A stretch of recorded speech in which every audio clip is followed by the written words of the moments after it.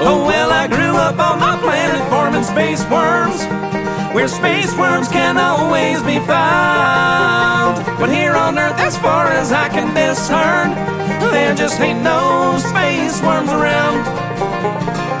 What can I do? Hello everyone, and welcome back to A Theater Near You. My name is Chris Randazzo, and I'm joined this evening, as always, by expensive space assassin Paul Giroux. Hondo. And intergalactic banjo plucker Sean Doyle. We're back to our alphabetical lineup, and this month we went with Paul's pick for the letter H, which was The History of Future Folk. Sean and I went into this one completely blind. How did it pan out? Let's find out. But first, how are you, gentlemen? Yeah, I thought you were going to say, but first, there's another movie we need to talk about. Well, yes, I suppose that is true. I did not get a chance to watch Jiggly. I tried to fit it into my schedule, but it was... This is actually a gauntlet week for me in podcast recording. I've had all 4 of my shows this week, and in fact, I just recorded and edited another show this morning. So I was a tad too busy to fit Jiggly into my schedule, but I look forward to hearing you guys talk about it. So by all means, bake them away, toys. There's always room for Jiggly. I was gonna say, I can't. You just. I'm sorry, Sean. It's just not okay anymore.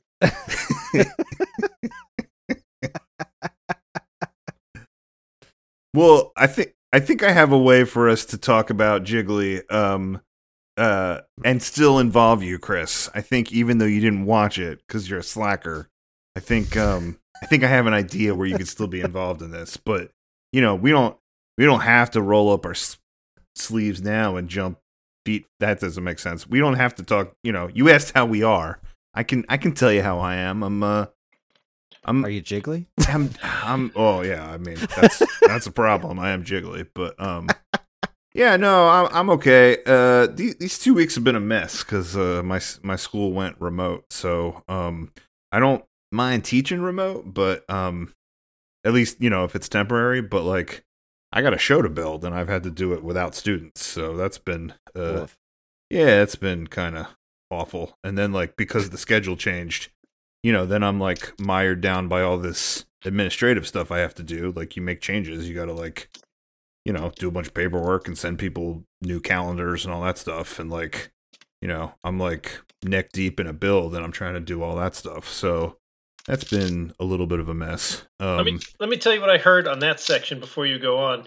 COVID has prevented you from getting your normal child labor, so now you're having money issues? That's an oversimplification, but I guess it's fair. It's not inaccurate. Yeah, it's not just child labor. They get something out of it. They're there because they want to be. I don't like. I already know how to build the set. Like it's about teaching my craft to a next generation of unpaid child laborers. Right. You're passing the savings on to them. But yeah, I don't know. We're all excited to be back next week. It'll be good. I am remote right now because Jacqueline doesn't have COVID, which is great. Just found that out, but she's sick, so I don't want to get Chris's kids sick. So that's less wonderful. Hooray, other diseases? I don't even know what I'm cheering for anymore. Is it okay for me to ask, were you marked safe from the vid last time? I remember last time you were like, safe. Yeah, last time there was I had contact with someone who had contact with someone who got the vid, and but no, we were good then, and we're good now. I mean, she's not good, but she doesn't have COVID, so that's great. Just regular run-of-the-mill sick. Yeah, a flu or something. I don't know. Which means I'll probably have that the next day or so, which will also be awesome. Well, at least it's nice to be able to plan ahead, Mm-hmm, mm-hmm. Like when Karen or one of the kids gets sick, I'm like, all right, I'll be sick in a couple of days, so I should probably work extra hard to not be sick now. Yeah. Start popping those weird vitamin C Alka-Seltzer jobbies. Get some of that in there. I just saw this whole thing about how that vitamin C thing's a myth created by. Oh, really? Yeah, it doesn't actually help with any. Like, there's no scientific data that shows extra vitamin C helps to reduce the effects of the common cold or flu or speed it up or nothing. I mean, vitamin C is good for you, so it's not hurting you. But the whole thing's just like some guy who was like in like the early 1920s was just like, oranges are going to save the whole world. And, I mean, it was probably because of scurvy. They're like, hey, oranges fix scurvy. I bet oranges will fix everything. Well, let me tell you, the placebo effect that it creates then works on me because I don't think I get sick a lot. Like, and when I do get sick, I usually bounce back pretty quick. But then when I'm worried about something, like when somebody else is sick, I'm like, oh, I got to start taking this stuff. And like, I've convinced myself into thinking that it is working for me. So, and that the placebo effect is real. Yeah. And fun note, I don't know the science on this either, but I know last time my little sister had a bad flu or whatever. I say last time, it was probably 3-4 years ago. I don't know. She went to urgent care or whatever. She figured she needed an antibiotic or whatever. And the doctor was like, no, you know what? You should go home. And if you have some whiskey, you should pour that in some tea with like honey and lemon. And and she was like, my name's Kat Doyle. You think I didn't already do a hot toddy today? Like that's obvious. But the fact that a doctor, even an urgent care doctor, was recommending it makes me think maybe there's some science there. I don't know. Let me tell you what would be a great spin-off podcast. A podcast where the three of us pretended to know anything about science. Let's start giving medical advice. Pick a science topic and talk about it. That would go poorly.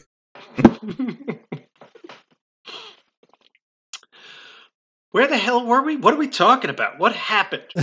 Oh, we were going to talk about Jiggly, but we didn't ask Chris. Chris, how are you? Oh yeah, how are you, Chris? I'm doing okay. I'm nobody's currently sick in our house.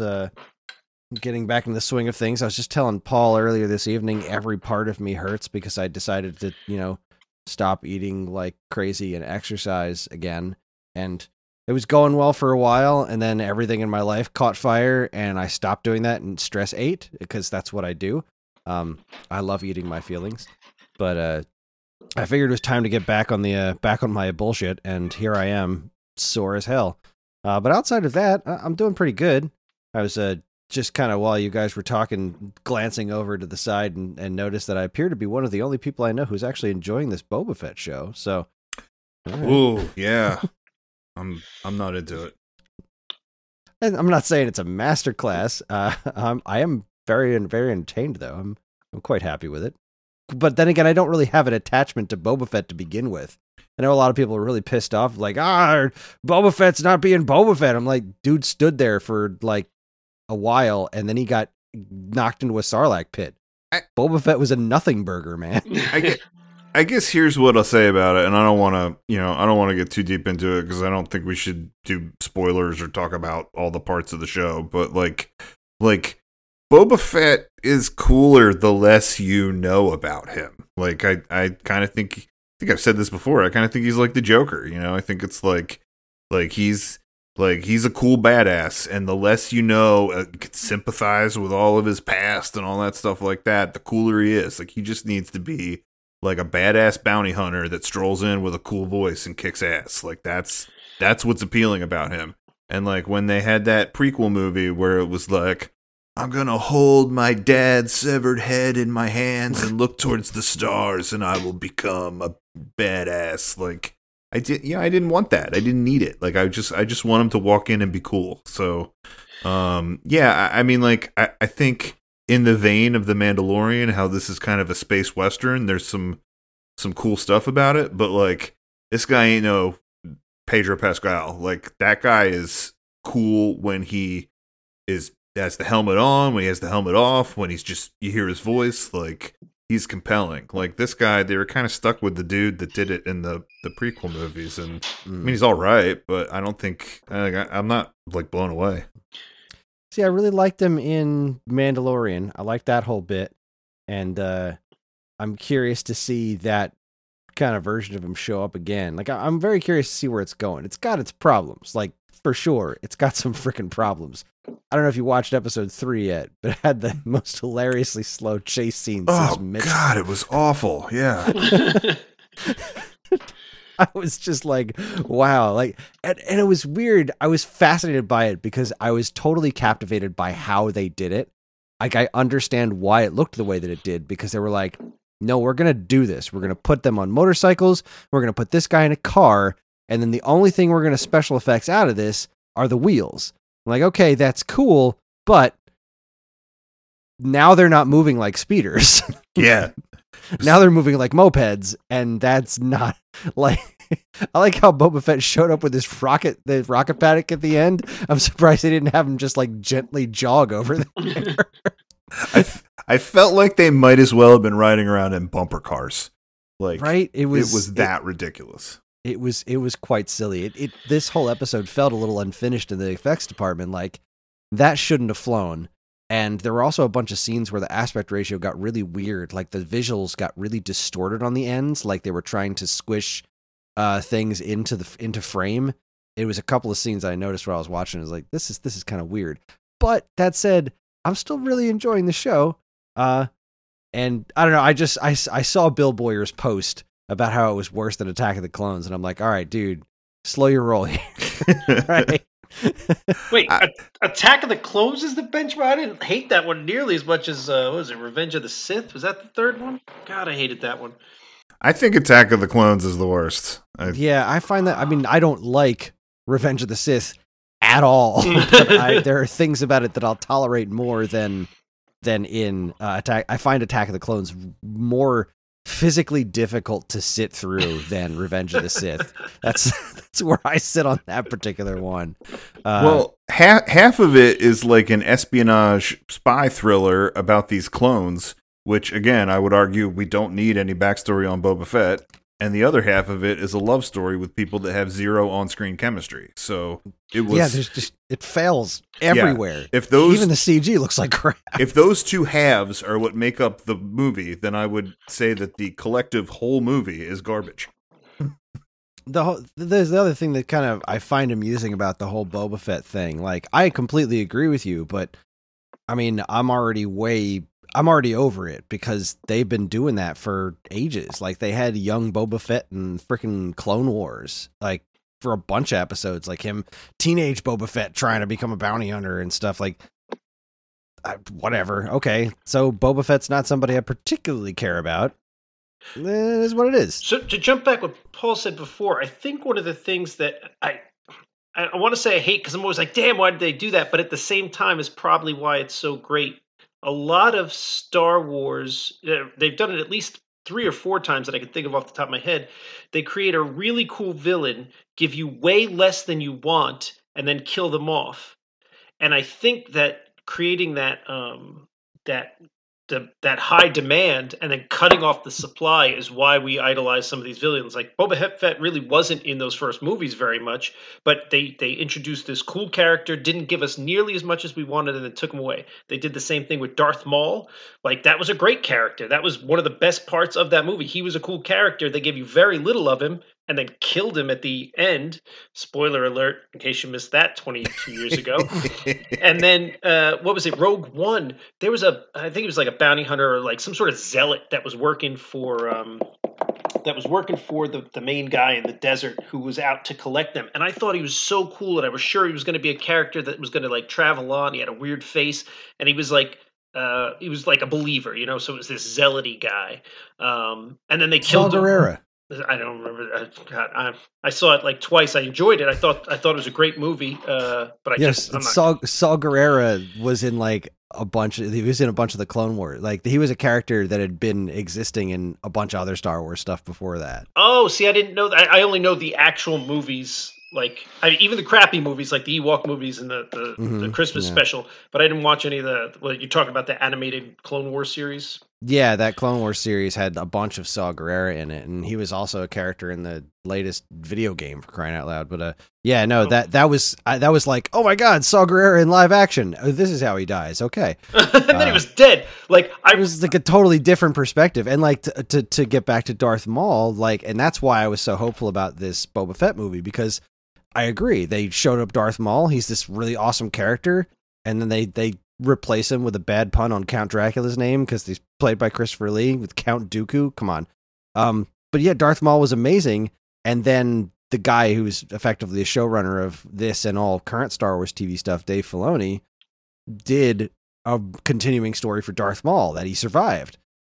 And it was really freaking good. In fact, Darth Maul had a lot of crazy good story after episode 1. Like, really, really good stuff. And was eventually killed, spoiler alert, by Obi-Wan Kenobi.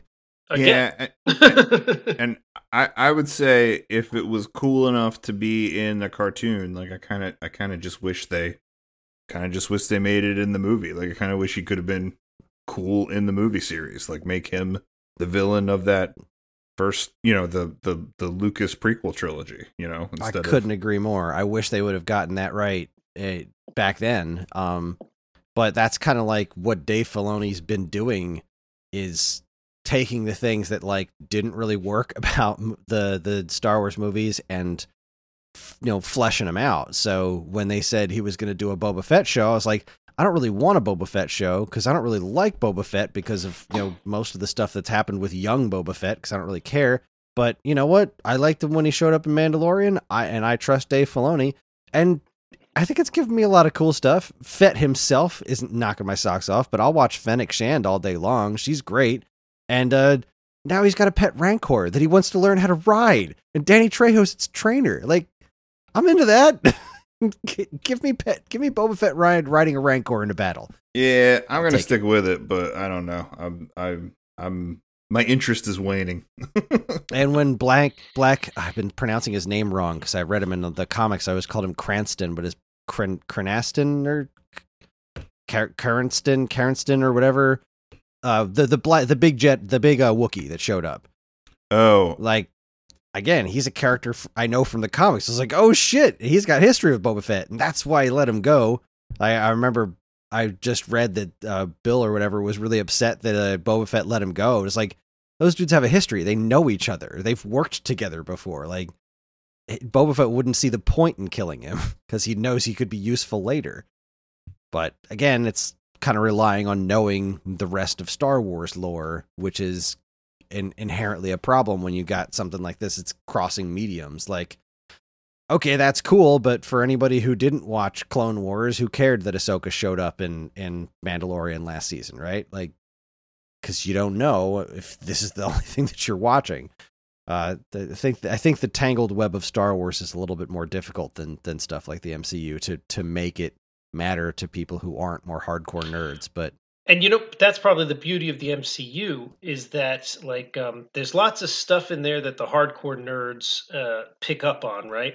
And like I just rewatched the Eternals. We there's all kinds of stuff in there suggesting what's coming next, and it's exciting.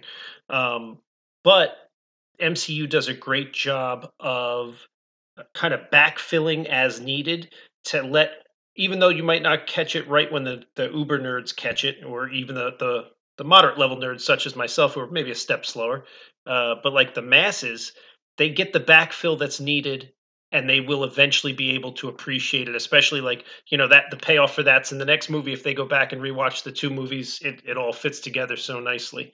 And maybe Star Wars would benefit. And I know it's a very popular franchise, but I think at this point MCU's probably blown it out box office wise. I would think. I would think so, yeah. And maybe that might be the reason why. Maybe they're not doing a good enough job of, backfilling without. You can't take too much time doing, backfill, because then you're going to lose the nerds. They're like, we already know the basic story of Spider-Man. Come on, move forward. But you got to strike that balance just right to widen your net. Yeah, and it also, the MCU doesn't have the problem of being like the medium of the MCU is it's just all these movies, and movies are the things that everyone knows, where if you like Marvel movies, you can get into this story pretty easily. If you like Star Wars, but you don't like reading comics, then you're going to miss a bunch of stuff that's considered officially canon. If you like live action movies, but you don't want to watch a bunch of kids cartoons, well, then you're going to miss a bunch of backstory on these characters that show up in these adult shows. And it's I guess they have to really toe that line on what they can make interesting for people who aren't experienced with a bunch of that other of those other mediums and still make it entertaining, Right. Which it's not a problem for me because I'm a Star Wars whore. So I read all the comics and I watch all the cartoons and I'm all caught up. But for anyone else, I guess I can see, especially people who have a vision of what Boba Fett's supposed to be in their mind, seeing him not just constantly kicking ass is not fun. Whereas I just think it's interesting that this he's not a leader. He's never been a leader. He's been a freaking bounty hunter his whole life. And now he's in charge of a bunch of stuff. But because of what he recently went through with the losing his armor and being stuck in the desert with the sand people, he understands that things have everything that he, just doing badass moves for the sake of doing badass moves have consequences. And I think that's a really interesting show to watch. But I think most people who are signing up for a Boba Fett show just want to see Boba Fett Boba Fetting, and that's not what you're getting. Right. I don't know what I thought I was signing up for, but yeah, I also don't understand what the show is, so there's that. It does have a focus problem. Like the flashbacks feel so heavily removed from the modern stuff. It's jarring. It's not quite Witcher season 1 where everything's out of order. Good luck jarring, but it is it's got some issues. But I could literally just talk Star Wars all day every day. So we should probably move over to you guys discussing Jiggly. Yeah, I was about to say, who's got a focus problem is you. Yes. We just spent 20 minutes talking about Boba Fett, and we got 2 movies to talk about. 2 movies. I'm very easily distracted by Star Wars. All right. So on to Jai Gale. Okay. Sean, it's Geely, like it rhymes with really. But listen, please tell me that's a line from the movie. It is a line from the movie. Listen, I think we should do first impressions, but then, Chris, this is what I think we should do to keep us focused so we get to the next movie. I think you should reread that synopsis that you read, and then Sean and I should jump in with all the awful crap that you're not saying. Okay, I'm into this. But wait. As you were looking that up, Paul, we got to set the mood for our one fan who likes the moods.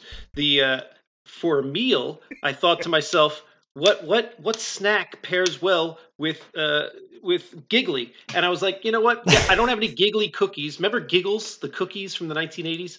I don't have any of those because they would be very stale. But honestly, if I found it in an open box, I'd still give it a run. But I didn't have that. So then I thought, well, I don't know this movie, but what I do know is it's supposedly one of the worst movies on the planet by popular standards. So I looked in my kitchen, I said, what's the worst thing by popular standards that I could do right here? So I had like 2-day-old cold Domino's pizza. But wait, it wasn't even regular Domino's pizza because I get it with their Alfredo sauce to try to avoid the heartburn that I get anytime I eat Domino's pizza. So it's Alfredo sauce, 2-day-old cold Domino's pizza. I think it had ham and bacon on it, maybe. I don't know, definitely some meat on there. You're trying to avoid heartburn with this? Well, the tomato sauce gets me. If I replace that with a white sauce, it's not as heartburning. I'm not going to not eat pork. Come on, let's be honest.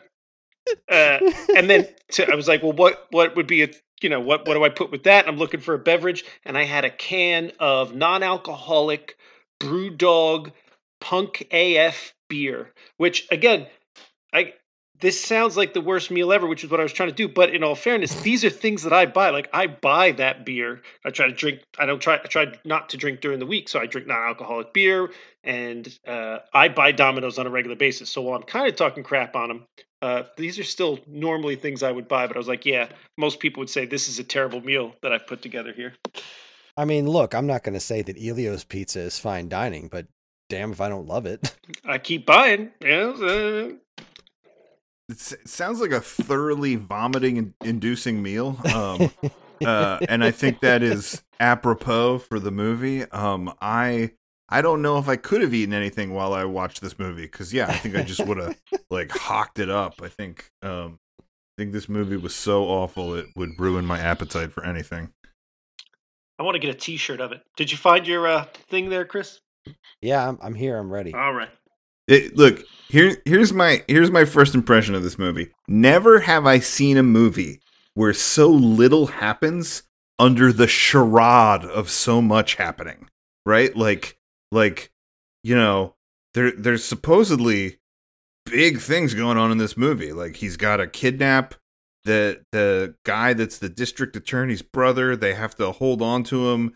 J-Lo gets brought in because he might potentially screw it up, right? Like there's being cat fights, suicide attempts, murders, fingers cut off. The guy from that TV show, The Neighbors, gets shot. Yeah, there should be a lot happening, and like really it's just a bunch of people sitting around in an apartment talking at each other, or sitting around in a car talking at each other. Like they drive around town with that kid in the car. There's no like police looking for them. There's no, there's nobody that comes to try to. There's no close calls. There's no nothing. Like there's no stakes in this movie. Like was this supposed to be a comedy or an action movie? Like I don't even know what this was. No stakes. In the last scene, Ben Affleck basically creates stakes that didn't exist up until that moment by giving the cops his location and also pissing off the main bad guy. And then now that he's got everybody coming down on him, he's like, take my car and go. I'm just going to walk it off on the beach here where I don't blend in. That's my plan. You're right. There was no stakes the whole movie until the end where he artificially created them. There was no reason for any of that. And then he strands himself where he's created it for no apparent reason. Yeah, I don't even think anybody was really looking for him. Like, not until then. Not until he said, come look for me. It was so weird. Did you get the impression that maybe the DA was sick of taking care of his brother and was kind of hoping they were just going to off him? Or that like he was supposed to connect with the brother and befriend him and take care of him, in which like there was no lead up to that. Like he acted like an asshole to that kid the whole movie, like reading him the back of a soda bottle instead of finding a goddamn book. Like, what the hell, man? All right, Chris, start with this. We got to keep us focused. Start with the synopsis and we're going to jump in. Okay, first paragraph. Larry Geely is a low-ranking Los Angeles mobster who is not nearly as tough as he likes to act. Louis or Louis? So he's a Los Angeles mobster, which like I don't know what that is, right? Like he's walking around like a New Jersey Guido, like like with his leather jacket and his slick back hair, being like, hey, paisan. Yeah, like it's like friggin' on the West Coast with like palm trees and beaches and stuff. Like, and he's dressed like he's in Boston the whole time. Everybody else is in like bathing suits, and it's like, what are you doing? He was like a goddamn fish on a bicycle. He looks he looks so ridiculous in this space. And like it would have been funny if if this was a mob movie, like if this was a movie about mobsters and like everybody was like out of The Sopranos, like Ben Affleck would have been the greatest character actor in that movie. But like the fact that he was the star of the movie, he was the most non-compelling, like garbage protagonist that we ever could have had. But anyway, go on. Louis, is it Louis or Louis? Doesn't matter. God, it doesn't matter. Louis, a higher-ranking member of Geely's organization, commands him to kidnap the mentally challenged younger brother of a powerful federal prosecutor to use as a bargaining chip to save New York-based mob boss Starkman from prison. So... Yeah, you take this, Sean. Go ahead. So yeah, that's the gist of the plan. The plan, first of all, the guy is worried that he can't handle it. So that's where the next sentence is coming from. But really, that was the extent of the plan. There wasn't really a terrorist threat letter or something. Like after he realizes his plan doesn't work because there was only like the first half of a plan, do they take further action with the cutting off of the thumb thing? But at first he's just like, go kidnap this kid, and it's the most boring kidnapping ever. Ben Affleck walks in. He could easily just walk out with the kid. Instead, he gets all flustered and starts to fight with the kid for some reason. But they just let him in, whoever they are. I don't think anyone was running that place. And they let him walk out with the kid. No one seemed to care. He didn't break into a place. He didn't like club the kid and drag him away. It was just like, hey, you want to go for a walk? Okay, let's go for a walk. And they walk and they get in the car and they drive away. I would say that whatever challenges this young man had was not covered in this movie, right? Like, it's set up that he had some sort of, disability. It didn't really seem like it was like a cognitive disability. Like, he seemed like he was smart, like it seemed like he was maybe somewhere on the spectrum, but like this was not in any way covered. And it was like insulting in that, like, I cringed a lot of times in that the gangsters would just drop the R word when they refer to him, including our protagonist Jiggly. And I think we were supposed to get that he was warming up to the kid, but he was like such a douche clown to the kid. Yeah, he walks into that place, whatever that place is, that institution, not totally explained, doesn't have to find a way to get him out of the building, doesn't have to, he just strolls out the front door, like, no security in this place. They're just letting these people go, whatever this place was, right? And then he's such a dick to this kid in the car, right? The kid keeps talking about the Baywatch, that he wants to go to where the Baywatch is, whatever that is, right? That they, like, where they filmed the Baywatch, or the real place that Baywatch is, right? So Geely, the friggin', jerk that he is, right? Like, he opens his glove box, this patronizing dick, right? And he takes out a flashlight and he starts talking into it like it's a walkie-talkie, right? And he's like, "Oh, sorry, bud, the Baywatch is closed today. They just, they told me the Baywatch is closed." Then the a-hole gets a call on his cell phone and answers his cell phone right in front of the kid. He couldn't have used his cell phone to call the Baywatch. He had to be a patronizing dick and talk on a flashlight. Like, ugh. Anyway, go on, Chris. Geely successfully convinces the young man, Brian, to go off with him by promising to take him to the Baywatch. Apparently, a reference to the television show of that name, which seems to be Brian's singular obsession. Louis does not trust Geely to get the job done right, so he hires a woman calling herself Ricky to take charge. Go ahead, Sean. Oh, God. So, Ricky, I guess, is testing him out when she shows up and doesn't say who she is, and he lets her in, which, okay, that's stupid. But okay, they make it clear that he wants to have sex or whatever, fine. And then she kind of says who she is, and he just keeps going along with it. Like, every stage of his opening interaction with this woman was a poor strategical decision. Strategical? I'm sticking with it. Strategical decision. And yet, somehow, she's mad at him at first, but then, like, I don't... She's supposed to be the smart one, but everything he's doing seems worse than the thing he did before, but then she's going along with it. I would argue, who is she? Like, what is her job, right? Like, what are any of these people's jobs? Like, he's like a mobster, but, like, he's been hired to do this job of kidnapping this kid. Like, does he do low-level, like, crimes like that? Or is he, like, a hitman? She says that she's a contractor.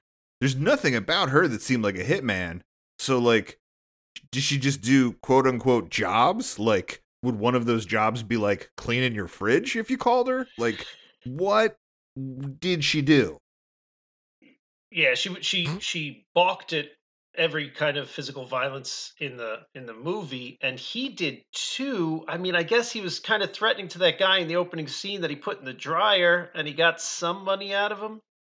But yeah, I don't know. They're not good at their jobs. That's for sure. Never saw that guy again. Never saw that guy that he put in the dryer. That seemed like it was going to be a big plot point. Not a plot point at all.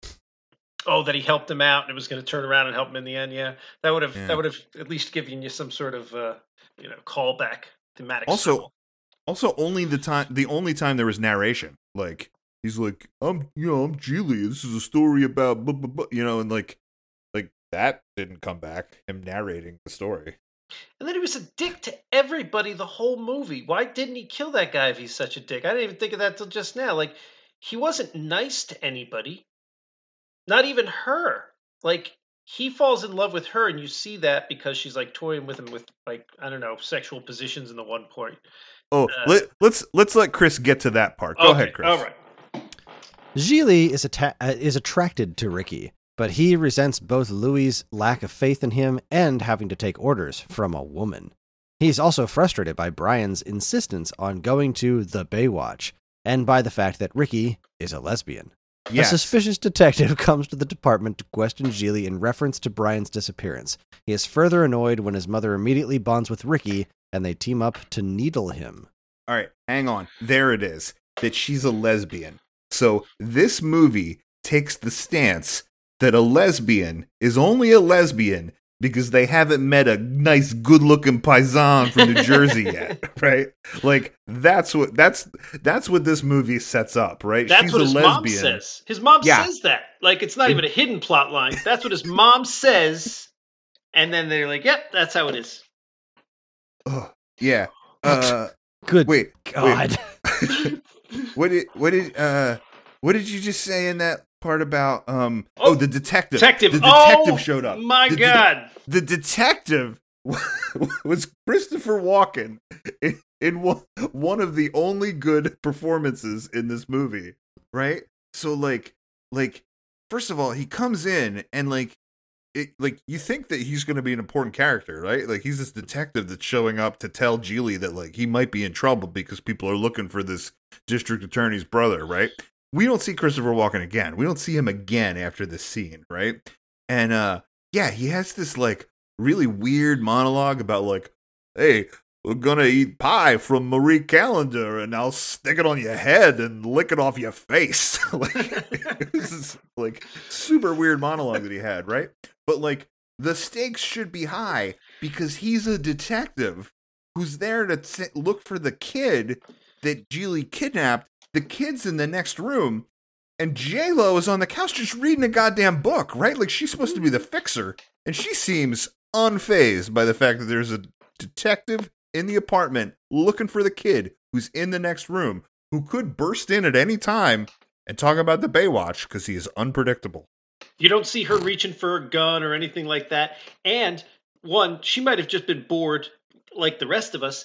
Two, I think Christopher Walken probably saw what was happening and quit the movie on the spot, but they already got that one scene done, because that scene served no purpose. Because when he left, she was like, we got to get out of here. And Ben Affleck's like, no, nobody's going to make me leave my house. And then they continue to go back to his house like it's not a big deal. Like, they eventually get in a car, drive around a bit, but like, Christopher Walken doesn't come back into the movie. So what did him showing up do?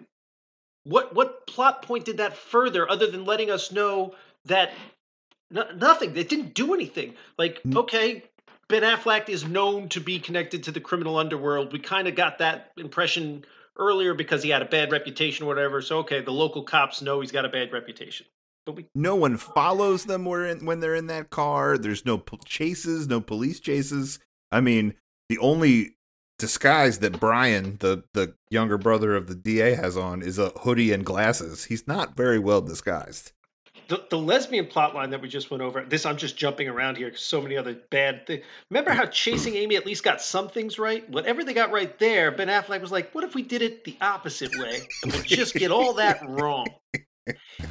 And then we'll sucker Christopher Walken and Al Pacino into being in the movie, who also quit after one scene. You'll see there's a theme forming there, a pattern. They suckered him in for like one afternoon. They were like, give me a half hour, one take, and then you can go home. And they were like, one take because we owe you a favor or something. And then that was it. They were out. You never saw them again. I think those two were in a different movie. I think those two, I think they gave him that one scene. I don't think they gave him the script. I think those guys thought this was a comedy. I think you're probably right. Either that or they just didn't care. Like, they were probably like, look, we're making this movie. We need some names. Can you just come for an afternoon? Like, yeah, I got another shot. down the street. So why not? Remember in True Romance when all these famous people showed up and did one scene and it was like one of the greatest scenes ever? Like Christopher Walken was in one scene, it was amazing. Dennis Hopper was in like 2 scenes and they were both great.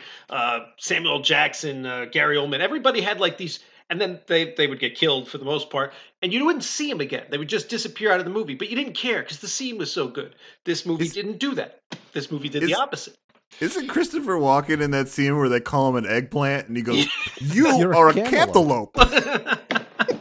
God, we watched that scene over like on repeat at your place in Maine, I think it was. No, it was when I lived in Maryland. Maryland, that was it. Goodness gracious, that was a weird day. Cantaloupe. I think they were trying to recreate that. They were like, what if Christopher Walken just comes in and starts talking about fruit? Well, we can't do fruit again. How about pie? He'll just come in and it'll be this epic scene where he talks about putting a pie on his face. All right. We're halfway through. Okay. Events take a darker turn when Gigli and Ricky receive orders to cut off Brian's thumb, something neither wants to do. Worse, her ex-girlfriend, Robin, shows up at the apartment, accusing Ricky of changing sexual orientation. Robin attempts suicide by slitting her wrists and is rushed to the hospital where she survives. There, Gigli sneaks into the morgue and cuts off a corpse's thumb, which he sends to the prosecutor as Brian's. Gigli and Ricky go back to his apartment where he confesses his love, and they sleep together. So there's supposed to be these like ruthless criminals. They don't want to cut off Brian's thumb. It doesn't make a lot of sense. They haven't really connected with him. They've treated him like an a-hole the whole movie. And then it just seems like they're bad at their jobs. And I would also say Robin, this ex-girlfriend of J-Lo's, or Ricky's or whatever her name is, right? Like, weirdest scene ever, right? Because she suspects that Ricky is sleeping with Gigli, and her way of trying to like remedy this or get her back is saying, let's all just sleep together. Like, she's like, I'll fuck all of you. Like, super weird. And then it was the most boring suicide scene ever. Not that suicide's fun. That's not what I'm saying. But like, she just did it all of a sudden. You didn't really see her do it. And she turned around and her wrists were slit. And like, nobody in the room gave a shit. Like, Ben Affleck seemed kind of annoyed. Like, now I got to deal with like, now, okay, look, you're in my house and you're bleeding. Because again, they're at his house at this point, if I'm not mistaken, because they don't care that Christopher Walken is hot on their trail because he's already quit the movie, so they know he's not coming back. So then she slits her wrist and like, I don't know, there's no screaming, there's no panic, there's no, like, when you're filming a scene where someone tries to kill themselves, it should be somewhat adrenaline pumped, right? She just calmly slits both her wrists. They watch her do it. She holds up her wrists. And then it's like, all right, let's cut to the hospital scene where Ricky and the ex-girlfriend who just tried to kill herself over whatever fight they're having are smiling at each other. And like, everything's cool now. Somehow in the 10-minute drive to the hospital, everybody's just on the same page and everybody's happy again. That was a really important 10 minutes that we didn't get to see. The suicide scene was almost like she ripped off a Band-Aid and then went, look, gross, see? Like, that's kind of what it looked like. Gah.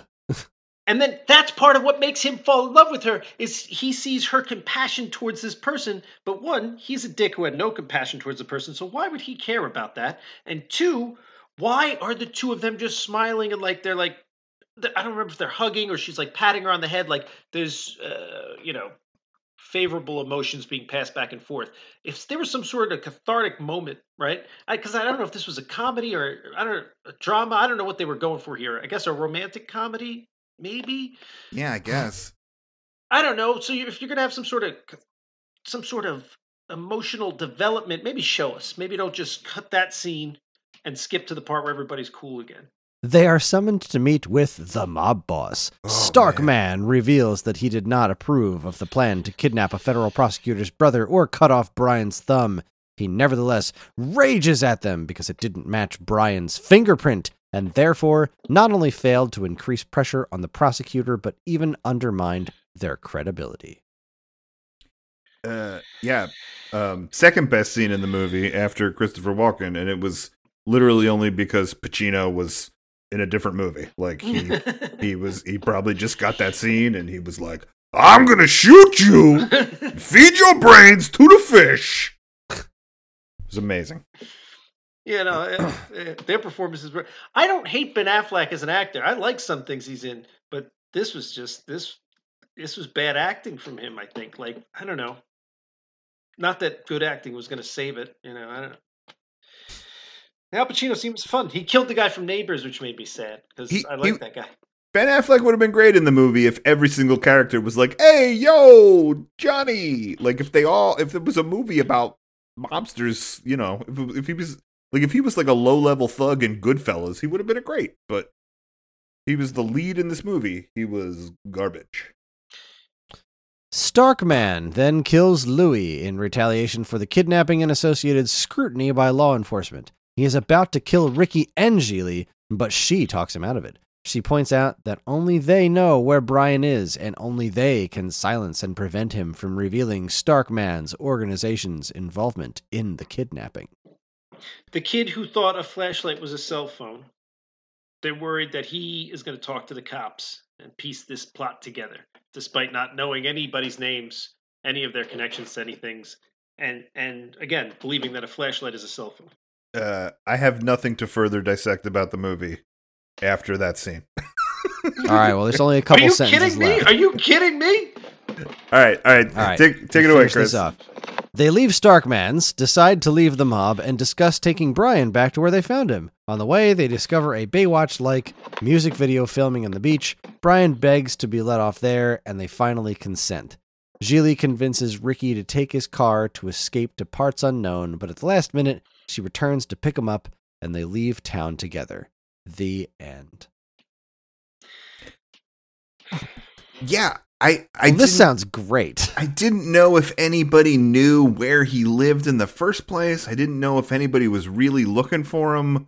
You know, you didn't see the DA brother once in the whole movie, and I honestly believe that the DA brother was a dick. I was hoping his brother was going to get killed because he was tired of taking care of him. Right? That's the best I can piece together. Because whether he was missing or they sent a thumb or whatever, nobody took any action.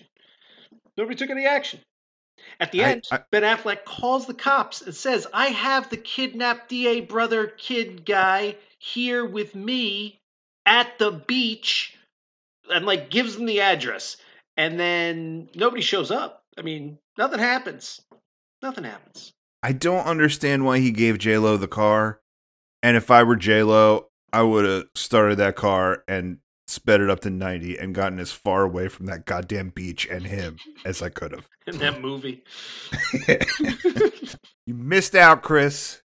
You missed out. Well, the movie didn't go anywhere. I could still watch it. I think you just got a better experience listening to Sean and I talk about it. I have no doubt in my mind that is the case. I cannot imagine myself watching this movie. I'm going to get a Gigli t-shirt. That's the only way to commemorate that moment in my life. Well, you know what? I think it's time for us to talk about what we're here to talk about. I don't even remember. Thank you for the Gigling. Thanks for jiggling all over the podcast. I was just taking a sip of water when you said that, and there was almost water all over the wall. All right, so the movie that we're actually here to talk about, besides Boba Fett and Gigli, the topic of today's podcast is a wonderful little movie called The History of Future Folk. It was released on May 31st, 2013, and was distributed by Film Buff and Variance Films. It was directed by John Mitchell and Jeremy Kip Walker. John Mitchell's previous credits include several short films, such as Superpowers and Goodnight Bill, while Jeremy Kip Walker has far more producer credits, including The Big Sick and Half Nelson.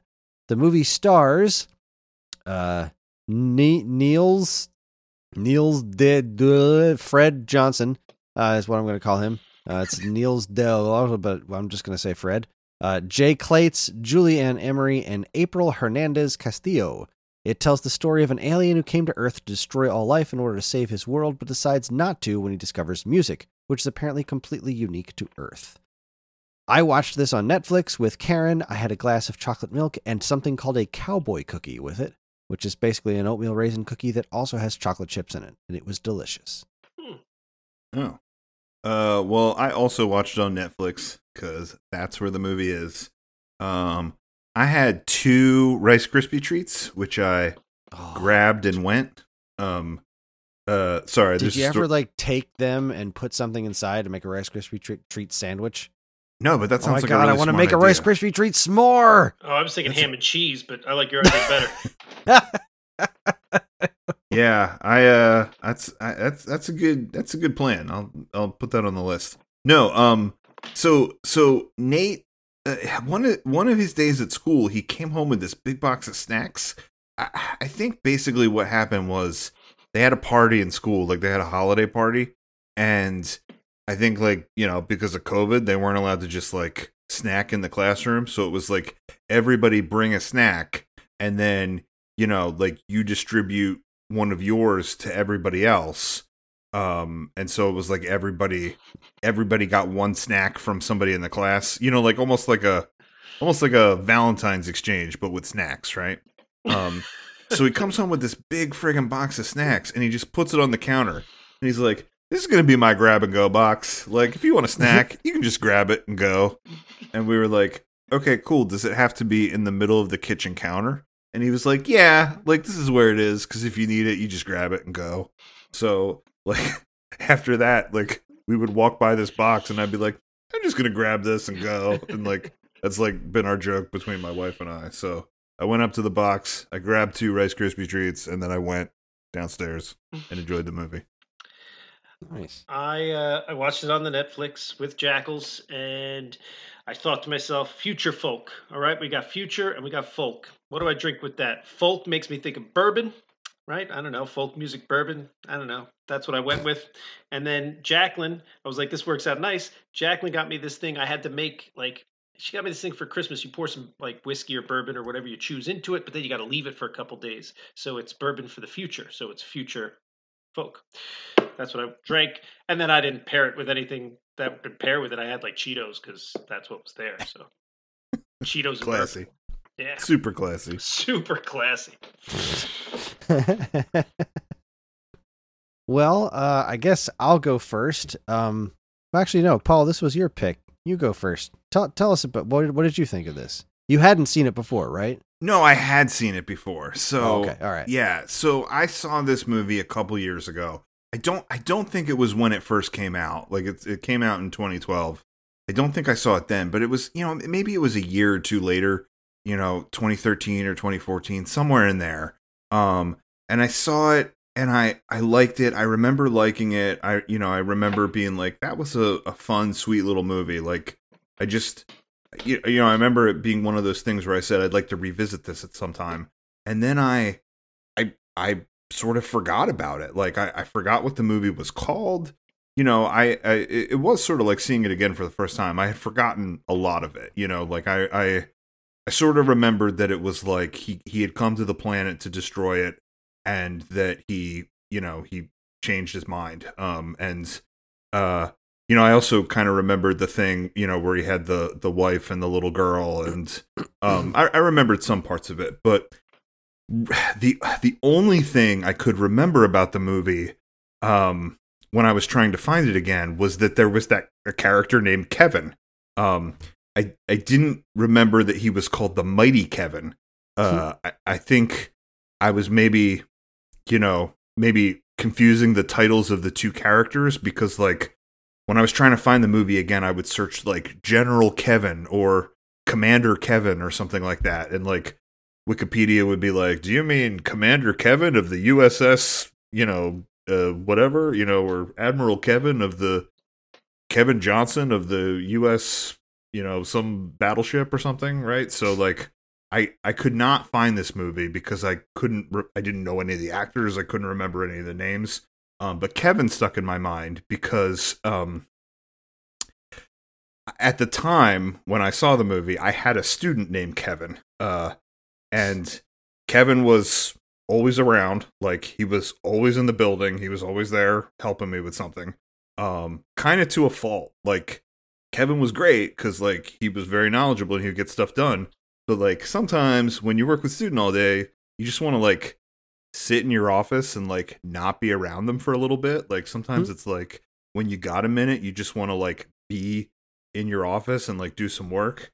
And like Kevin would like saunter in and like sit down and put his feet up on my desk and like pull out a hoagie and start eating it. And I'd be like, dude, like I get like 10 minutes a day where I don't have to be around you people. Like, could you not be here? You know? So I already had this joke about Kevin because, all right, so sometimes birds get into my building. I'm sorry, this is a little bit of a weird sidetrack. So sometimes birds get in my building, right? And like, I don't know how they get in. I don't think it's just that somebody leaves the doors open and birds fly in. Like, I think that they somehow land on the roof and have found some little thing to walk through where they get in the building, and then they can't get out. Like, they don't know where to find that thing again. So, like, when they're in the building, they just fly around unhappily until they die. So me and the only other person that works in my building, the woman that runs the art studio, we started naming the birds Kevin. And this pissed off student Kevin, who was always around. And to make it worse, we'd be like, hey, Kevin number 2, can you come help get Kevin out of the building? Like, open the doors and we'll put out birdseed, right? And he was like, I was here first.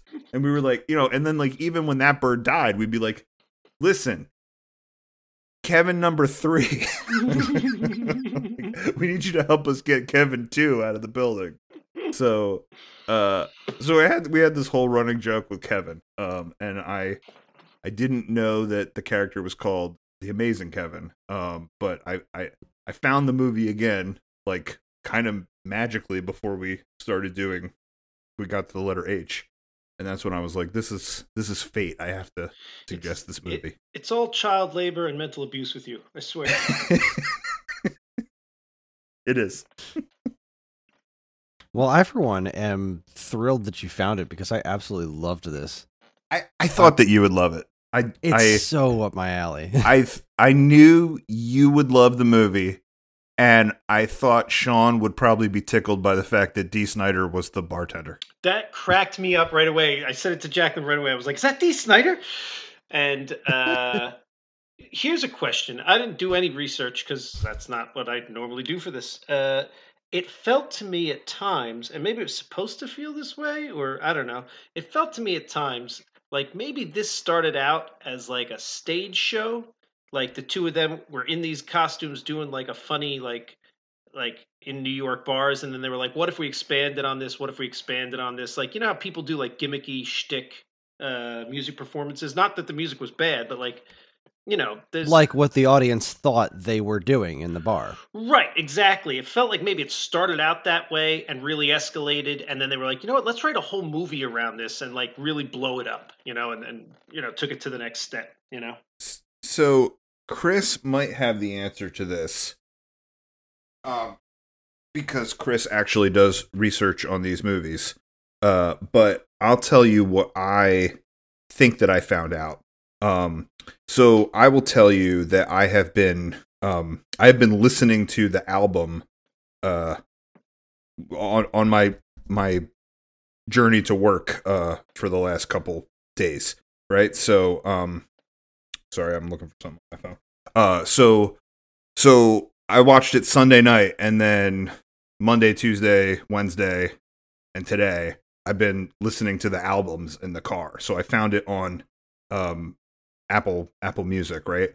And it looks like they have 2 albums. One's just called like Future Folk Volume 1, and it has a couple songs from the movie in it. It has Space Worms, and it has the song where he's that first song that he sings in the bar where he's singing about Hondo, like the lava pits and the fuzzy moss and all that stuff, where he's just singing about the planet.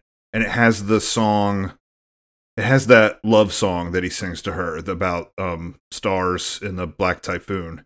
So it's got those on it. I think that the album existed first, and that it was a stage show, and that they made an album with this concept. And then I think that, you know, they had a little bit of following, and they took songs that were from the album that would work in the movie. Because there's a lot of other stuff that's on the album that like would have had no place in the movie. and it seems like they pick the right things to actually like showcase the story and make a cohesive movie. So there's so yeah, I've been listening to that, and there's other really funny stuff on it. There's a song called Pirate Krong that's about a space pirate from Galvatron, and it sounds a little bit like Johnny Cash, Boy Named Sue. You know, it sounds a lot of bit like he had 5 arms and a hole in his head, and he sailed around the moon. It's really like folky and funny. There's another song called Chromosome Z where they like I guess the point of the song is like we're all the same on the inside, right? Like you, me, whoever, we're all the same on the inside. It's like, it's a good sentiment for a song, but their whole thing is Hondonians and Earthlings are the same, except Hondonians have an extra chromosome called chromosome Z, and they're like, they say like, it's not as or there's other physiological things they talk about. Like they're like, we're more alike than we seem, but we got a glornix and you got a spleen, we have. You have 1 liver and we have 14 or something like that. So there's that stuff on the album. And then I've listened to another one that's called Live from Earth that I think came after the movie because somebody requests that the Mighty Kevin sing the Spanish serenade, and then he plays it at the end of the concert. So I think basically they made it, they had the concept, they did a stage show, they made an album, and then they're like, oh, we could turn this into a movie. And then they did it again for another couple of years and made a live album. And then I can find no record of them after that. You are exactly right. Future Folk, according to Wikipedia, Future Folk is a New York City-based folk music comedy duo founded as a live act in 2004. The duo includes General Trias and the Mighty Kevin.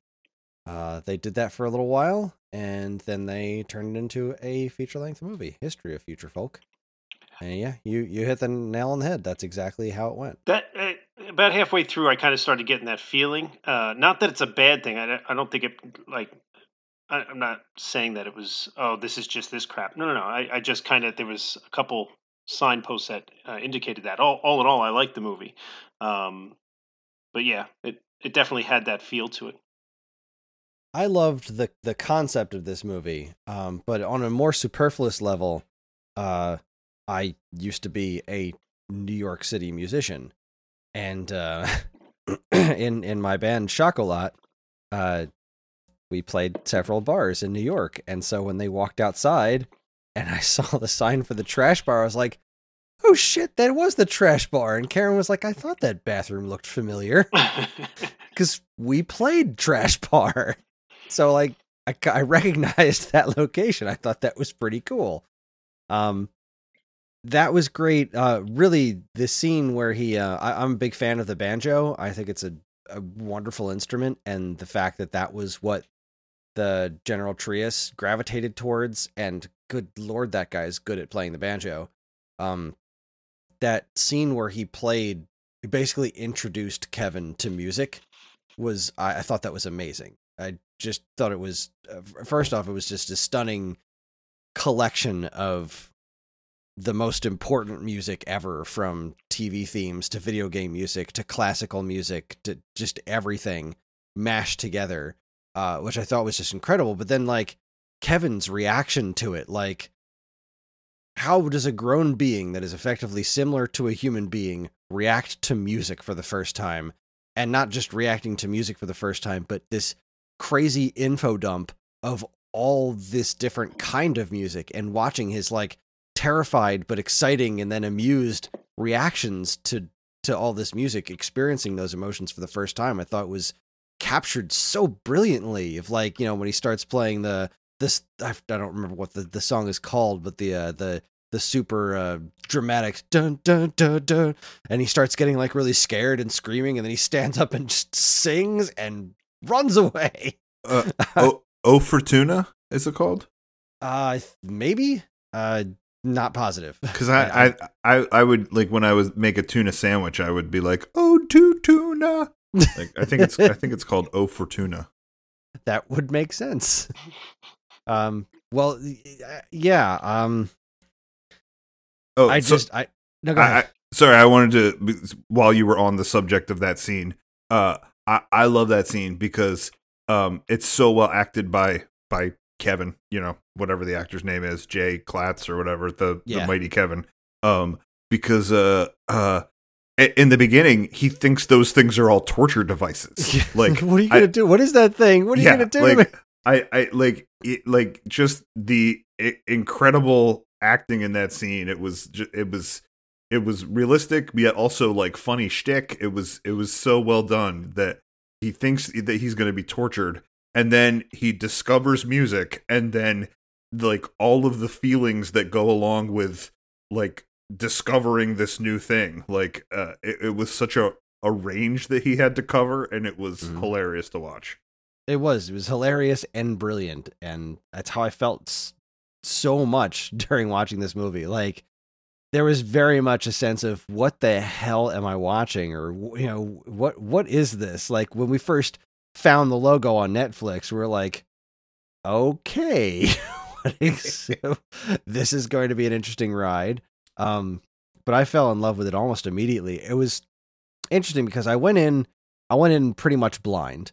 But when you load up the Netflix thing, there's a little synopsis right there, and I just kind of naturally read it, even though I didn't really want to. I wanted to go in completely blind. So I knew that there was an alien that came to Earth or whatever, and it was my assumption while this thing was coming together that this was going to be a story of, like, this guy was a human and he made up this story about aliens, but that it turned out to be true, kind of a thing, like a weird cosmic coincidence that this alien guy shows up and he just happens to be exactly what this guy was telling a story about. But then he was General Trias and everything, and the story took a turn from there.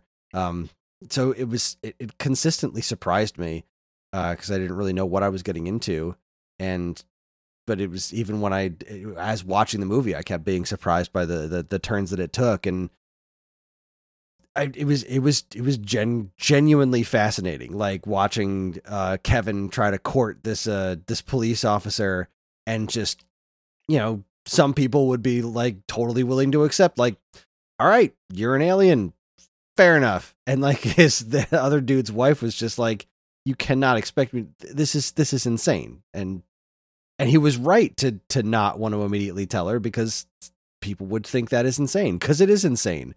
But they grounded it so much in a sense of reality that it was so fascinating to watch. It was so well put together. Yeah, I would agree that it's well put together. I have a couple notes on that I'm going to get to at some point. But I think, Chris, I knew that you would love it, because I think there's three things about it that I think I knew would appeal to you. Number one, like, I guess at its core, even though even though this is like a fun, heartful movie, I guess at its core, it's a low budget sci-fi movie, and yeah. I think we have a special place in our hearts for low budget sci-fi that you can make fun of, and specifically things where humans have to be aliens, but the thing that makes them an alien is they wear a bright colored coverall. Like, I think that's like, just, it speaks to us on that Mystery Science Theater level. I knew you were gonna love the all the music stuff in it, and him playing the Super Mario theme on the banjo. And then, like, I think it also works on this level where it's not just about aliens and this plot to save Earth and Hondo from this comet, but that it's like a little bit like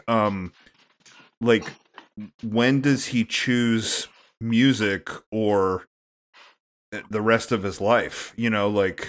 Like he was trying to balance a lot of different things. His job that he was sort of lying to his wife about, that was a means to an end to blow up the comet. His his his job as General Treyas, where he's trying to contact Hondo, and he's got the storage shed with all the equipment in it, and he's trying to get in touch with them. And then like that he's a musician, like that this is so important to him that he's got to go to this club and play music. And like, I don't know, like there's something I think about it that must be like, that must feel like what it is to be the job of a musician, to like have that as a thing that you have to do in your life and that's that important to you. That you're, like, I don't know, like I know it's sort of working on two different levels, but I felt like that was part of it, and that was like something that people would key into. I feel like you skipped over right there. He was also balancing it against like, his job here on Earth, sure, but his job was to come here and kill everyone and save the universe save his planet. Since he was a little kid, his mom told me how to do this, and he was directly like, he came here and he found music, and he was instantly balancing his lifelong mission against music. He was like, I can't let music go. So I think you're right, and given the fact that we now know that, it is a stage show, I mean, this is this guy writing down, like, he probably gave up, probably lost some relationships and had a hard time with his whatever going on, trying to be a successful musician, because that's not an easy path. It most definitely is not. Right. So, I think he's directly correlating and putting some of that in there, like Paul said. Yeah. I think you were done with that, right? Those are the three things you wanted to tell Chris? Yeah. Well, the three things, for me, the three things are easy. Intergalactic, inept, assassin. I mean, as soon as you say those three words, you've got the makings of a movie. That scene where Kevin first shows up and is just bad at killing him cracked me up on a great level. And I feel like the movie did a great job of not becoming stupid.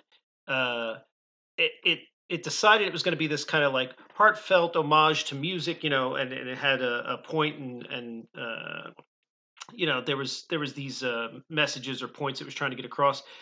It would do very funny, easy jokes. These are like when he first gets to Earth and he's walking through, I guess it's a Walmart or whatever they call it, and he just does a little dance in his robot costume or whatever.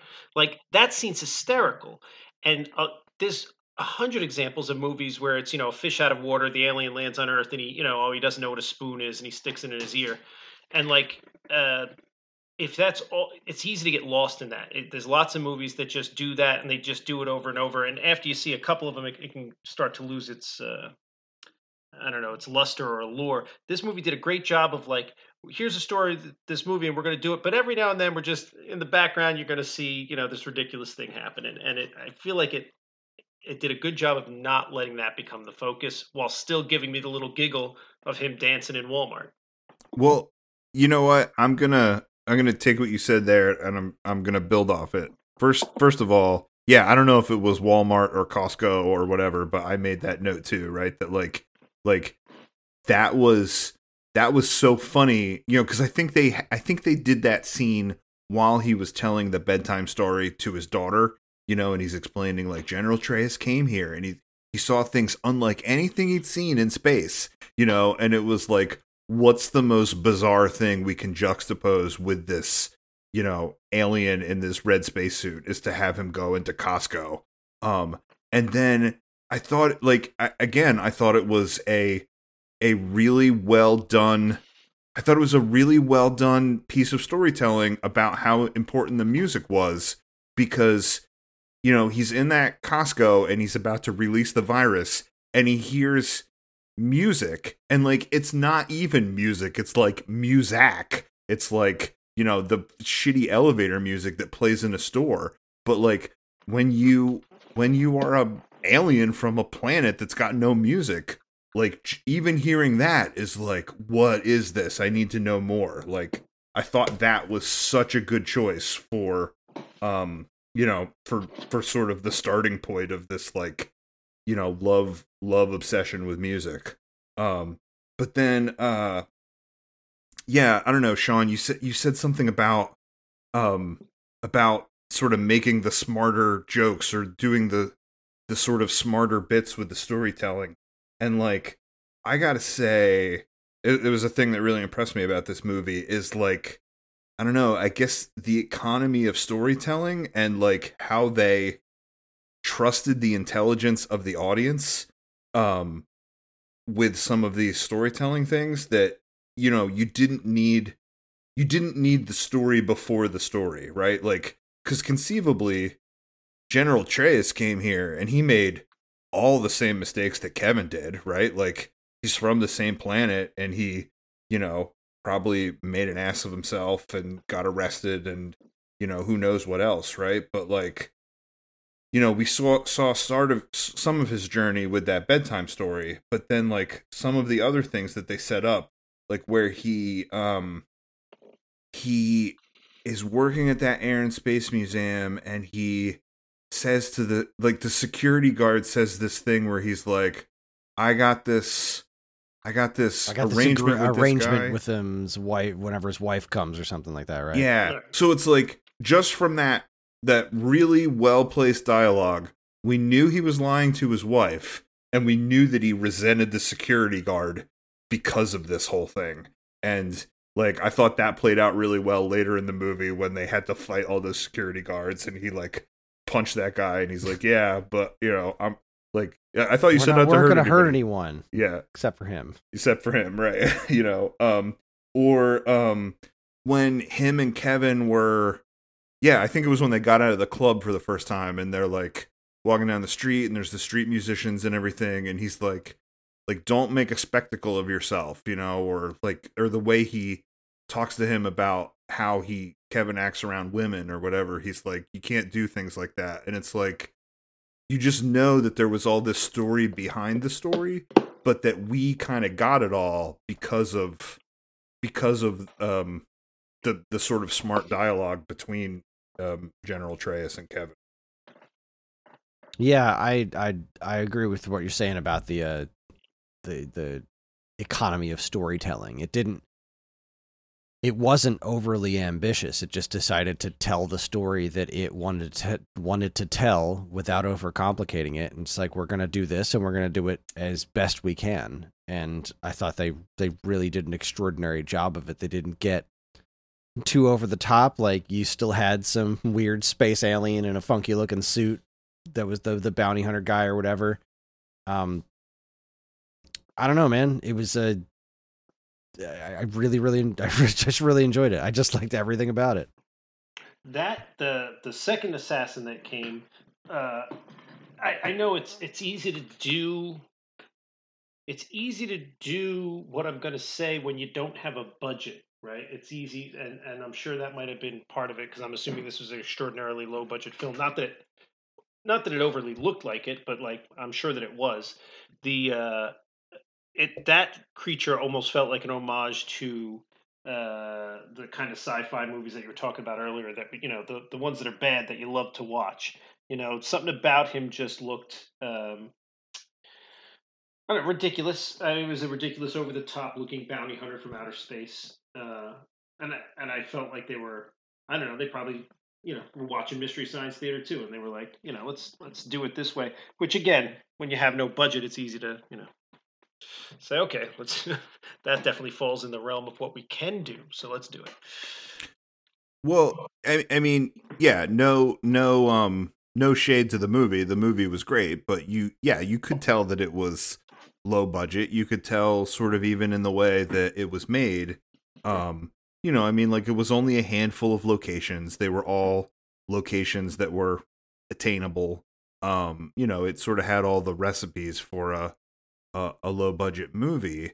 But like, again, like, this was another thing that was so great about this, right? Like, when you have a movie that doesn't have the backing of a studio and, you know, and all of the power and tricks that come with that, then like, you don't have as many tools in the toolbox to play with. And like, we as audiences are unfortunately used to that. Like, we watch a movie and we sort of expect a certain degree of like wow factor or whatever, or just or even just the support that it gets to strengthen the movie. that comes with a studio and a budget, right? But like, I think the thing that this movie did really well was like when it started to, not that it ever dragged, but when it was paced really well, right? Because when it started to when you started to be on something too long or something that was sort of expositional too long, they mixed it up with either these really great scenes or the musical bits, like in order to keep you engaged, right? Like a lot of times we were in the trash bar and we were listening to him, playing the music, and all the music was really fun and great. So that was sort of a nice journey. But then there was some really well like edited and performed scenes. We talked about the musical instrument torture scene, but the other thing that I loved was the rooftop fight that was cut with the tango. Like I thought that was like, I thought some of these scenes were so well done that then it was like, we pull out this trick to hook you in when we need to. Yeah, and it was ridiculous, but it was I thought it was really fun. Like, all right, they're cutting between the fight scene and the tango, and that's cool. It's clever. It's a little cheesy, but I very much enjoyed it. It makes me wonder. I don't know. Like it makes me. I guess it was yet another thing that was cool and well done about this movie is like, I feel like you understood the standpoint of the people of Hondo. Like again, it was like such a silly thing that it's, these men from outer space from this planet, and they're like, they look exactly the same as us. But, all these things that they set up in the movie kind of like clue you in to what the culture is on Hondo, like the thing about music and stuff was a big part of it, like them being wowed by it when they came here. But then, yeah, the way that they interact with women, like, like it didn't seem like aggressive or weird or gross. It just seemed like I don't know, like on Hondo, like everybody just must be a warrior who is like, who's like almost like a peacock, like preening, you know what I mean? Like I will attract you with this like heroic thing I do or whatever. Like it was this very like simplistic view of relationships and women. So I really bought into the thing about Kevin where he was like over the moon about this police officer, and then I thought that played really well with Treyas, who was like, yeah, you can't do that, buddy. Like, like, trust me, like, I know what it's like to be in a relationship where you're married and you have problems and you have a kid and you're still trying to play music and, and make it all work. Well, yeah, I'm not sure how much more. I don't think I have anything in particular else I wanted to say about it other than, thanks for bringing this to my attention. I've rewatched that banjo scene a handful of times. I do also want to track down some of this music, and I thought this was a blast. Yeah, this is no skin off my back to plug their music. I'm not making money off it, but yeah, I found it on Apple Music on iTunes. So it's 2 albums. One's a studio album and one's a live album, and they're really funny. I mean, like, I think it's kind of a when you're in the mood for it thing, because it's a lot of banjo plucking, but the gags in it are funny. Like they're funny songs. Yeah, I'm frequently in the mood for banjo plucking. One of my favorite artists is Banjo Guy Ollie, so I like me some banjo. I had never heard of this movie, quote unquote, heard of, but I do. As soon as we brought it up on Netflix, I was like, "Oh, this movie!" I hadn't seen it, but I had stopped on this movie and almost clicked on it like half a dozen times, and then I'd look closer at the picture and I'd be like, "Nah, that looks like it's probably going to be stupid." But like it kept coming up on things like, "You might like this because of what you just watched," and like half a dozen times at least I was on it and thinking about it and almost clicked it and then just didn't. So thank you. Yeah, it was a fun movie, and I think I would have just kept passing it by. I don't think it's got good eye appeal. Right. Yeah, I'm really glad that you guys liked it. I'm glad I found it again. Yeah, I'm also glad that we were able to actually like talk about a lot of things about it for the podcast because, like I said, I just remembered that I liked it and I didn't really remember much else about it. So like, I'm glad we didn't have this episode and be like, yeah, it was good, man. You know, like I'm glad it actually spawned a conversation. It definitely struck a chord. Oh. And- Wait, I'm sorry, I have one more thing I want to say about the movie because it seems like we're coming to a natural conclusion to it. But just about the low budgetness and the design of it and stuff too. I did really like that even though it had this like low budget silly sci-fi aesthetic, that like you still sort of bought into like this could be real and this could be like a spacesuit, you know, because I think it was really highlighted at the end when they had the big crowd in the bar that was their fans, and like they're all wearing like friggin' Home Depot buckets on their head painted red, you know, and like, you know, it really made their suit look like a spacesuit against the like really DIY stuff that their fans came up with. I think that might have been one of the scenes that also made me think that maybe this was a stage show to begin with. I was like, that seems like something somebody did, and then, you know, somebody else was like, you know what, let's put this in a movie. It'll be great. Yeah, it definitely struck. I didn't really get the vibe that it was a pre-existing act before, but I totally bought the. Yeah, this is how people in Brooklyn would react to this. Like, no doubt, this would totally go down. Yeah, if a real alien actually came to Earth and discovered music, and then, you know, started playing it and telling silly stories, like they would immediately have a following of weirdos that just wanted to, you know, dig their space banjo music. Yeah, without a doubt. Believable and wonderful. Just loved it. Nice. All right. Well, I think that brings us to everyone's favorite part of the show, where we try to decide what the heck we're going to watch next. So this was H. Next up is the letter I. I need to go. I need to go first. You need to go first? I need to go first because Like, you need to go to the bathroom before we do no, this? I need like so.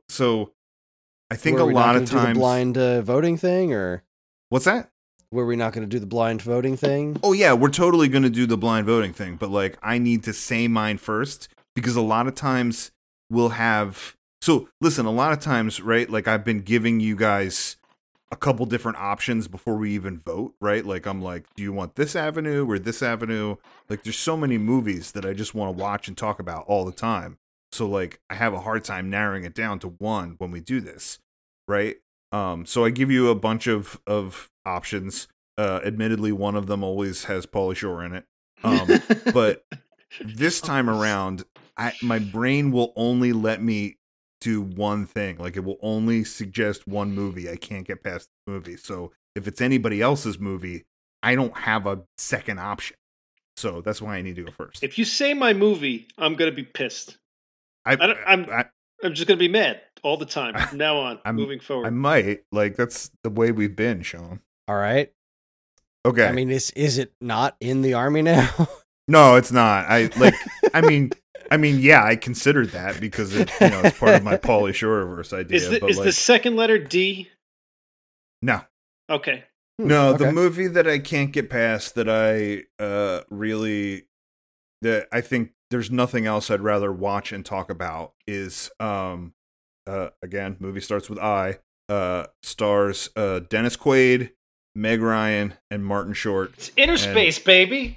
Yeah. And they shrink down Dennis Quaid and inject him into Martin Short. So that seems like a recipe for a great movie, and my pick is going to be Inner Space. It seems like a recipe for a great movie. You've never seen it? Oh no, I've seen it. I was going to say, yeah, it is a great movie. It doesn't seem like a recipe. It is a great recipe. I mean, I haven't seen it in a long time, but yes, I've seen it plenty. I've never seen it. Oh, what are you doing? What are you doing? You should be ashamed, All right. Chris. Ashamed. Well, all right. Sean, what's your pick? So I have a pick that if one of you has seen it, you might want to steer us towards it or away for it. So I would welcome commentary before we vote, because I don't know that this is a movie I haven't seen. It's a movie that I should have seen, and I think that I foolishly trust the opinions of others too much, because I just recently watched, I think we did talk about it on here, Ghostbusters, the female one. It was fine, whatever you call it. Ghostbusters 3, Ghostbusters 2.5, I don't know what you're calling it. It's just called Ghostbusters. It was originally supposed to have a subtitle called Answer the Call, which would have been great, because then it wouldn't have just be called Ghostbusters. I can't stand that movies are doing that. Like, they just keep, like, they're like, oh, now we're going to put out whatever, the Halloween or Nightmare on Elm Street. We're not going to put a number on it. It's like, but there already is, or Scream. It's like, there's already a movie with that name. You can't do that. You need a subtitle or a number. I prefer the number, but I'll go either way, but whatever. So that movie was fine, right? We discussed that, and I should have just watched it earlier. There was nothing wrong with that movie. I never watched, and if one of you watched it and it's bad but not bad enough to be good, you can flag me down. Independence Day 2. I never watched it.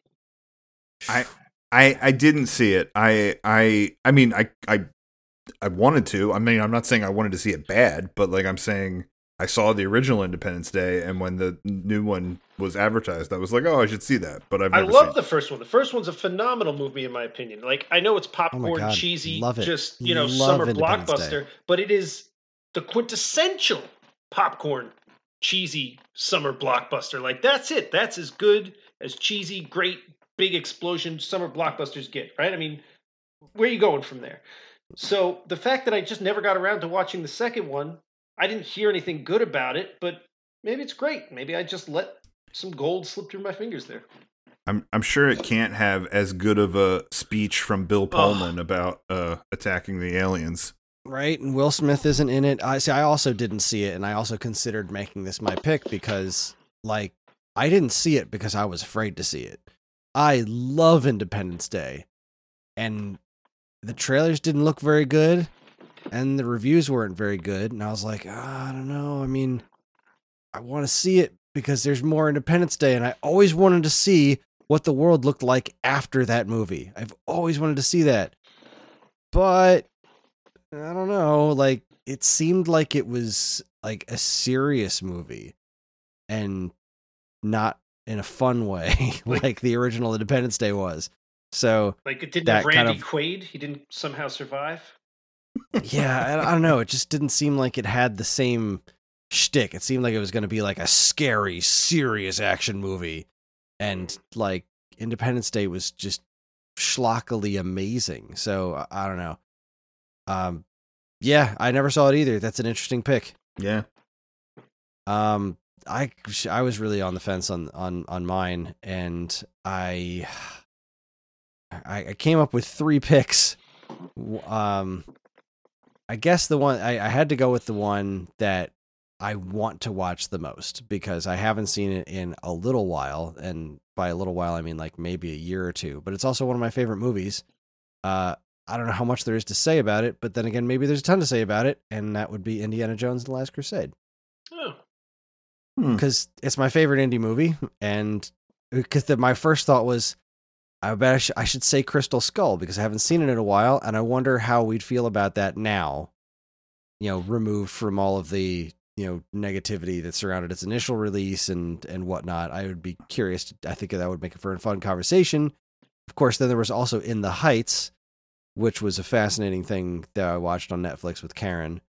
But then Indiana Jones and the Last Crusade exists. And I'm like, well, are there any movies that I would want to watch more than this? And no, because it's one of my favorite movies. I just freaking love that movie. So that's my pick. Last Crusade has just about my favorite joke that's sort of done in an edit in a movie. I won't talk about it in case we pick it. But probably one of the things I quote the most about that movie. I'm glad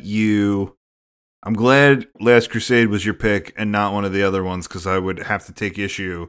I mean, if it was Temple of Doom, I would just say I don't want to watch it. And if it was Raiders, I would argue that it No, doesn't it's start not with Indiana I. Jones. That's Yep. Raiders. Yep. That does not start with I. Yeah, That was never in consideration. When you saw it on the shelf, it was Raiders in big letters, and then that was the Of original name of the Lost Ark. movie. They Yep. changed it later to make it fit with the other ones. Yep.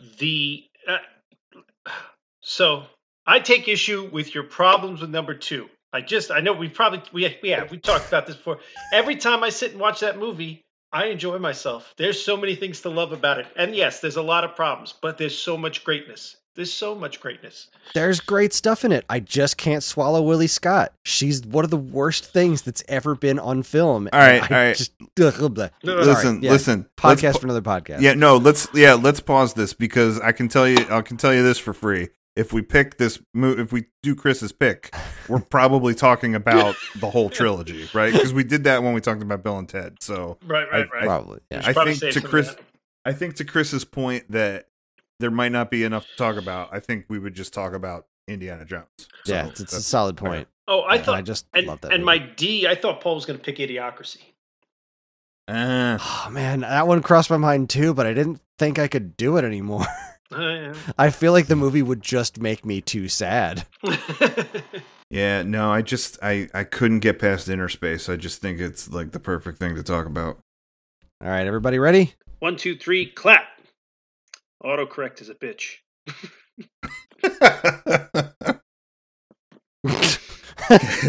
So apparently we're watching a movie called Inner Spring. I don't know how that works. It's all about mattresses. It's a great flick. You learn a lot. It stars Coily. Coily No the Magic Spring. springs, boring. What's that? Wow. The Olympic mascot for Springfield? Oh. No, Coily was in a really bad Mystery Science Theater short where he teaches a guy what the guy gets so mad that he was like, I wish there was no springs. And then this magical spring sprite named Coily shows up and removes all the springs in the world. And then nothing works for the guy. It's basically It's a Wonderful Life, except springs. It's really freaking weird. All right, now I got to go find that. Inner Space it is. Solid choice. I'm sad I won't be watching Indiana Jones, but maybe I'll find time to watch it anyway. You're gonna like Inner Space. You're the I only have one who no hasn't doubt. seen it. It's great. Yeah, It's I've never great. seen it, so I'm glad we're crossing something new off of my list.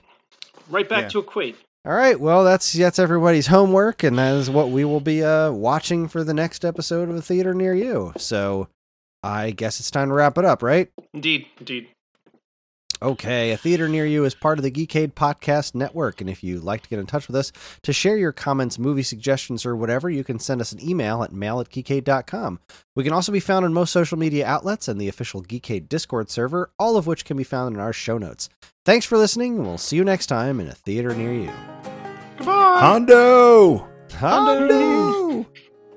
I like the way your planet feels. I like to smell the daffodils and taste the tasty earth meals. Then swim with timid harbor seals. Your planet's stocked with lots of beer. Plus I like actor Greg Kinnear. But there's one problem still here. I can't breathe in your atmosphere. I cannot breathe in your atmosphere. I cannot breathe in your atmosphere. My lungs are starting to sear. I cannot breathe in your atmosphere.